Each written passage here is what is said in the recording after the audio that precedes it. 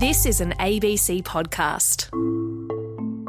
Hello, this is CoronaCast, a daily podcast all about the coronavirus. I'm health reporter Tegan Taylor. And I'm physician and journalist Dr. Norman Swan. It's Wednesday, the 16th of June, 2021. Thank you to our audience for giving us a couple of days off over the long weekend, over the last couple of days. I had a nice break, although I think Norman just worked throughout anyway, didn't you, Norman? I did, unfortunately, yep. But here I am, fit as a fiddle, ready to go.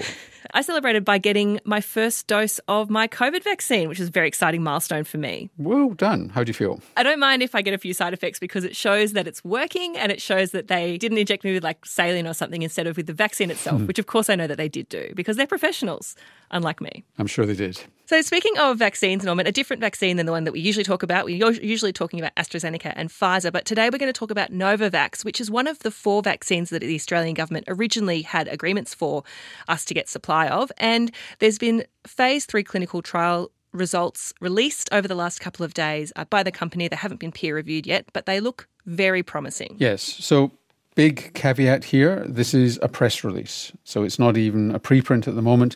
At least we can't find a preprint. There may well be one, but no, this is a press release from the company. If what they're saying is right, then it's quite remarkable. This is probably even better performing than mRNA vaccines. So they're getting pretty much 100% coverage, they say in the clinical trial, protection against moderate to severe disease, which is fantastic. In what they've quoted with mRNA and with Astra is 95 to 100% for severe disease. So that's really good. And very high efficacy overall. So this is what's been promised as a seriously good vaccine. It does turn out, it does look as though it is. And then they seem to have got really high performance to variants. And not all were variants of concern that they looked at, but this was a trial in the United States and Mexico with about 30,000 people. And the overall efficacy was 90.4%, which is preventing all symptomatic disease. They did capture variants in the study, and they weren't necessarily variants of concern, although they did pick up some of the alpha strain in there. But the variants that they did pick up, they showed pretty good efficacy for as well. So really promising results. It's really hard to compare apples with clinical trials because the clinical trials for the Pfizer and Moderna vaccines were done months ago before the variants of concern that we're now concerned about were really apparent. So even though I think the original results that came out of those trials were like 95, 94, the fact that this is coming out at 90% efficaciousness overall is actually probably comparable. Yes. There's no question. It's performing right up there at the same level. And we've got 50 million doses ordered. Well, when are we going to get them? Because I know that Novavax has had some supply chain problems at the start. Yeah, they've had manufacturing problems. Very briefly, this is a protein-based vaccine. It's a spike protein attached to what's called an adjuvant, which is quite complicated. And I think they've had problems with their manufacturing process. I've no idea whether those are sorted out, and that could delay it. So what's our timeline? Are we still going to see it in the last quarter of the year, which I think is what they were originally saying? They're saying quarter 3 for getting the application for approvals in. So they're applying to the FDA, and presumably, given that we've got 50 million doses, they'll be applying to us as well. Let's hope it's a slightly faster process than they've done before. But hopefully they've had a lot of data from Novavax along the way, so it shouldn't take too long to get approval here. Is this going to really speed up our vaccine rollout process? Because we've had troubles in Australia getting that vaccine coverage as high as possible. There's been concerns around the safety of AstraZeneca. There have been some real safety concerns for people of certain age groups. Is this going to save us? I think it's probably going to land a bit too late to speed things up. I mean, what we really need is it to land in quarter 3, because we're not going to get big amounts of Pfizer, I think, until quarter 4. So if we could get it in quarter 3, then that would really make a difference because I think a lot of people would come forward for this, and we'd see that boosting. If it arrives at the same time as Pfizer, then it's going to be easier to handle. So this doesn't need deep freezing from my memory. And so it's going to be easier to handle. So it's a bit like Astra in terms of its ease of handling. It certainly will be welcome. The other interesting use for the Novavax will be as a booster shot. And what they've looked at, and they've got a trial going on in the UK, as to whether mixing Novavax with other vaccines works. And the rumor is, that's still yet to be even press released, is that they're getting very promising results. So it could be that Novavax is used as a booster shot for people who've had Astra. So we've got a fair bit to get through today. We want to talk about some really big news that happened with AstraZeneca last week, as well as what's happening overseas in Canada and Britain. But let's first talk about this news last week. Norman, there was a woman who tragically died after receiving AstraZeneca, and it's understood that it's linked to the vaccine itself. Yes, it is a vaccine-linked death, unfortunately, and sadly and tragically.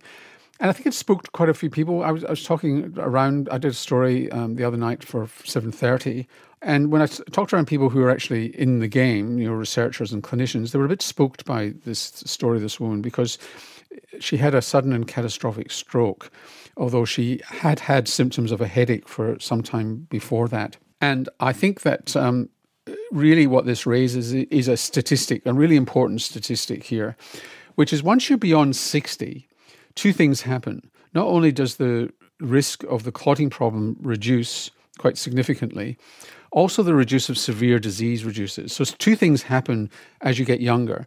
The clotting problem increases in incidence, but also the risk of severity increases. Of the actual syndrome, the thrombosis with thrombocytopenia. Of the actual syndrome, that's right. And there's two tiers to that. One is the clotting in the brain, clotting in the tummy, which gives you the more severe syndrome, and the other is where you get more a clot in the leg, and maybe it goes to the lungs. Not trivial, but nonetheless, it's the tier 1, the first one, that really is the problem. And it's that severe end, and there are about 15 cases of that. And when you look internationally, the 50 to 59-year-old group do have that more commonly than the 60 to 70-year-old group. And so the question then is, do you change the rules to allow people between 50 and 59 to get Pfizer, to have that choice? And a couple of people on 7:30 the other night said we should. So it remains to be seen. Do we have a response from the TGA yet on whether these people in their 50s should be given Pfizer instead of Astra? Well, it could have changed by the time you hear this Coronacast, but 2 nights ago I interviewed Professor John Skerritt, who runs the Therapeutic Goods Administration, and the answer was their antennae are out, they're watching it, they're looking at the data, and they're going to make week-by-week decisions on this. But at the moment they feel okay about the 50-year-old cutoff, but they say they're reviewing that all the time. You definitely don't want to trivialise this. This is a really terrible, terrible outcome. What kind of message does it send to people who, in all likelihood, are going to have a safe vaccine experience and they're going to be protected by it? It really could undermine people's faith in AstraZeneca even more. I think that's the risk. And the risk is if you change from 50 to 60 and make that cutoff 60, then people are saying, oh, they're just messing around here, they don't know what they're doing, et cetera, et cetera. But I think that if you just simply say to people between 50 and 59, you can have your choice of Pfizer if you want. The risk is low, both of having the clotting condition at all and indeed having severe clotting problems. But if you choose to get the Pfizer, we're going to lift the rules on that rather than making a hard change to 60. That probably is the best way to give people some freedom of decision making. And there'll be people in Victoria, for example, and in other places who say, I just want to get covered, I want to get my 2 doses, so I've got some peace of mind. And I think that what's going to have to happen with the TGA is they're going to have to really look hard at booster shots towards the end of the year. Well, one country that has given out tens of millions of doses of vaccination so far, most of them actually AstraZeneca, is the UK. And despite the fact that nearly 45% of their population is now fully vaccinated, they're seeing exponential growth in COVID there. What's going on? Yeah, they've got an outbreak of Delta, the 617.2, and they're going exponential in England and in Scotland. So there are not, in other words, that's how many people do you pass it on to, is between 1.2 and 1.4 in England and Scotland. It's up to 1.4 in Wales. It's up to 1.3 in Northern Ireland. There are error values here, so it's not necessarily as high as that, but it could be. And they're reckoning that the contagiousness over and above the Alpha variant, that's what used to be called the UK variant, is between 40 and 80% higher. So it's more contagious. And they're reckoning it's up to 13,000 new infections a day in England at the moment, and the doubling time may be as low as 7 days. So they're really getting a problem here, which is partly because they've handed out first doses but not second doses to a huge extent.